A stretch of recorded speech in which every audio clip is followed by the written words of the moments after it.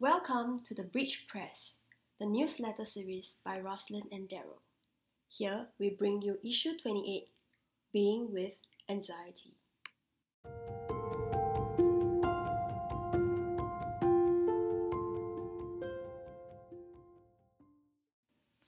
Worrying is carrying tomorrow's load with today's strength, carrying 2 days at once. It is moving into tomorrow ahead of time. Worrying doesn't empty tomorrow of its sorrow. It empties today of its strength. Corrie ten Boom. We took a slightly longer break from our last issue and returned with a new series on exploring our human condition. We want to discover and articulate what it means to be human. And in doing that, we aim to bring the hidden aspects of the human condition to the fore in our essays. In this series of Being With, we invite you to explore and reflect on how it is for you to be with and in your own humanness. Here, we kick off with anxiety because, frankly, it's something all of us deal with all the time, without ever realizing how insidious it is until it gets out of hand. Anxiety, an expert at lurking just beneath the surface of our consciousness. It's necessary for us to better ourselves, but when it takes on a life of its own, it's debilitating. We hope this issue can help shed some light on our shared humanity. So, listen on to hear our explorations on it. Where Do I Be Good Enough by Daryl and Clearing the Fog by Roslyn. May you uncover your desire beneath your anxiety. When Will I Be Good Enough by Daryl.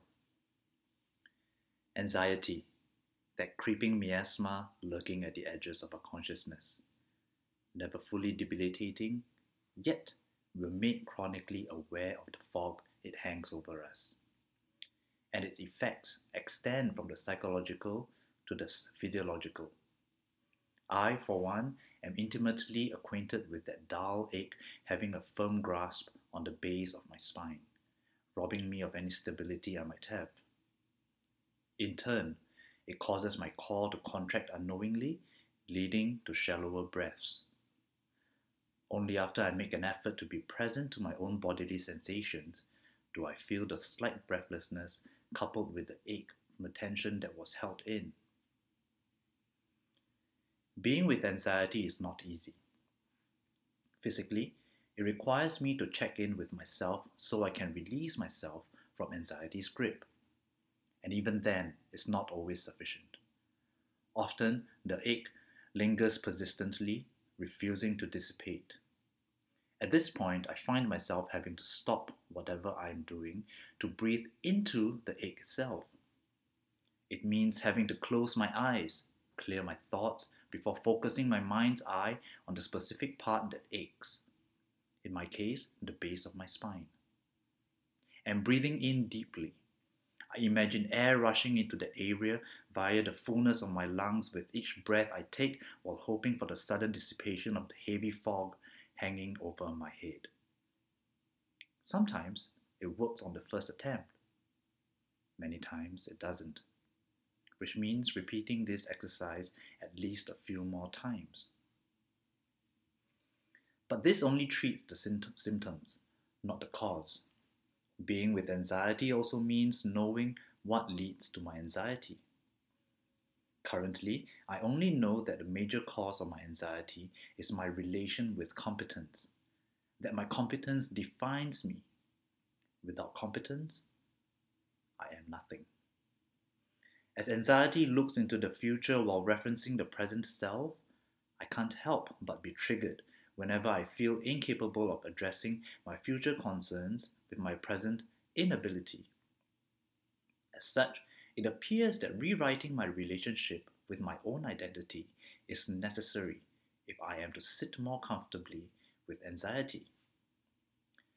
I suppose this is where self-knowledge and a certain degree of willpower are needed. If I know what my current limitations are, I can also see how I might increase the limits of my abilities to meet the future apparent shortcomings. Alternatively, if it's not possible to actually meet the future with my current limited self, perhaps I can reframe the issue such that I can address it creatively beyond the boundaries of my current abilities. This way, the anxiety arising from my shortcomings can be mitigated. Nevertheless, these are all still stopgap measures to be with anxiety. They don't get to the heart of the issue because it just means the same old pattern will recur. A more sustainable strategy is required. Let's look at how anxiety arises once more. I get anxious when I feel incapable of meeting a future apparent challenge with my current abilities. My feelings of helplessness scream at me that I must improve immediately if I am to overcome the seeming disaster looming on the horizon. Simultaneously, while focusing on my apparent helplessness, I am led to believe there's nothing I can do to turn the situation around, giving rise to frustration and inertia, exacerbating the anxiety. But what if I could simply be more patient with myself? Yes, something needs to be done, but does it need to be done immediately? Is it entirely on me to do it? Is it possible that the problem is blown out of proportion in my anxiety? These questions open up space within me, psychologically and physiologically, to reduce the magnitude of my anxiety to manageable levels that do not rely exclusively on being competent enough because, let's face it, there will come a time when some problems are insoluble regardless of how capable I am. Till next time, may you breathe deeply into that deep ache within you.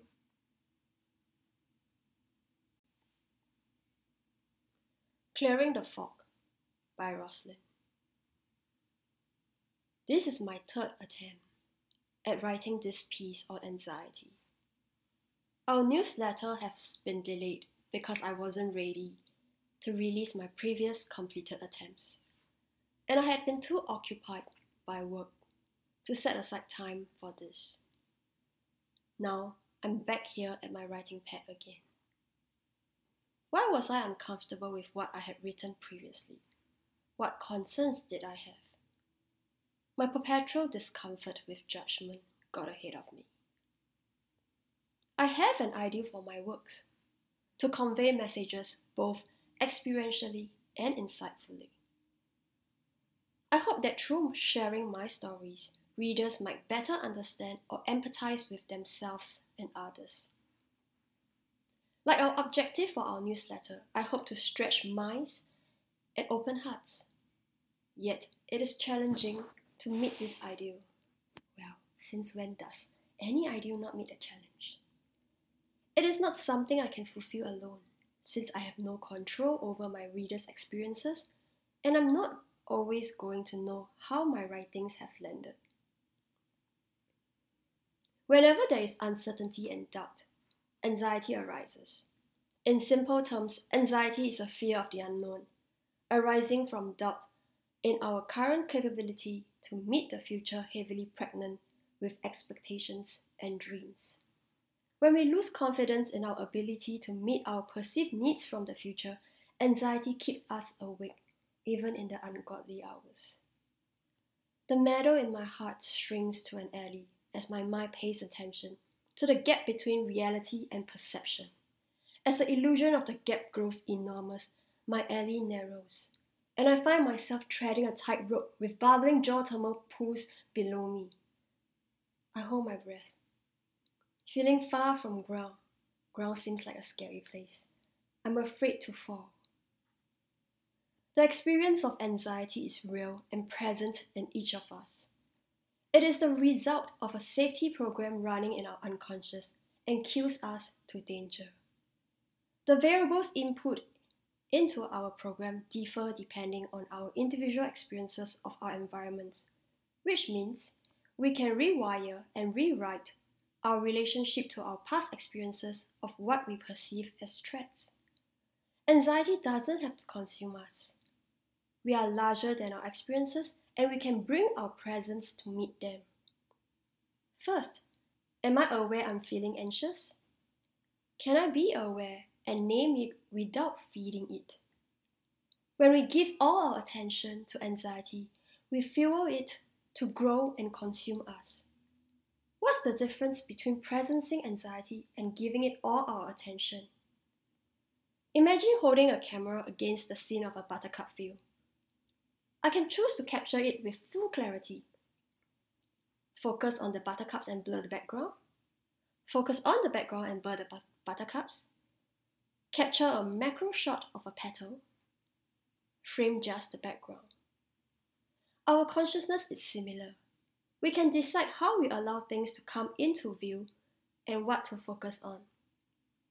When an uncomfortable or unpleasant experience arises, some of us might give it all our attention, for example a macro shot, and get overwhelmed. But if we were to take a moment to pause and center, we can remind ourselves to adjust our depth of view. When we present something, we are consciously adjusting our probable camera lens. We can still zoom in on the flower to examine it, but we do it gently. And when we find that we are too close to it that we start to waver, zoom out again and admire the background. Notice there is the flower and other flowers and grass and bees and the sky. Naturally, there might be some people who choose to ignore or suppress the discomfort, but it doesn't go away. The flower is still in the scene. Pretending it's not there is self-deluding and dishonoring of one's experience. Over time, the message sent to oneself is that my experience doesn't matter. Anxiety needs space and support to reveal itself to us. When we can allow ourselves to be with anxiety and not resist it, it begins to loosen its grip a little, providing us with an opening to inquire and uncover more. Often, the form of anxiety is an unclear fog. We aren't sure what exactly we are afraid of or concerned about. When we give it breath and space, we might be able to slow down the frame slightly to give it some definition. There is the present and there is the future. Living in the present doesn't mean we cannot plan for the future. The invitation is to build a bridge into the future, brick by brick. We are never the same each day. We can grow, and in growing, we are building that bridge into the future we desire. In being with our anxiety, it affords us an opportunity to uncover the lack we perceive. When my self-preservation instinct kicks in, I am overwhelmed with fear that I don't have what it takes to respond to life. My future remains uncertain as I traverse this territory of coaching and writing. Success remains up in the air. Here, I gather new clues about my expectations of the future. I have a note on success, which is a world in itself to explore.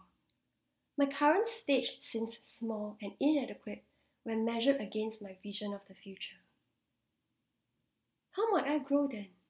How might I support myself in building my bridge? Are my current practices sufficient, or do I need new perspectives? Who can I turn to for advice? Yes, it's my bridge, but I can still ask for help in sourcing materials and knowledge of how best to build it. When I'm exhausted, I can put down the brick I'm carrying today and rest. Or I can call for help, borrowing strength from another to carry the brick. A healthy dose of anxiety keeps us alert and awake to impending dangers, such as walking in a foreign place. It also reminds us to treasure what we have in the fleeting present. But when our lives are run by it, we lose the ability to smell the roses and appreciate the little things in life. It's not tightrope walking, it's titration, building our capacity and stretching our edges inch by inch. Nature grows, but not overnight. It's through the little rituals we practice that we live into and as our commitment. May you discover more of what you are truly made of.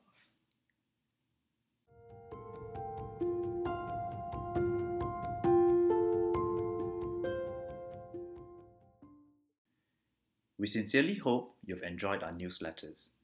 We welcome your feedback, and if you have a topic you'd like us to explore, do drop us a note. Help us spread our ideas. Share it with your friends or buy us a coffee. Thank you. If you're not on our list, do subscribe to receive this in your mailbox. Subscribe now.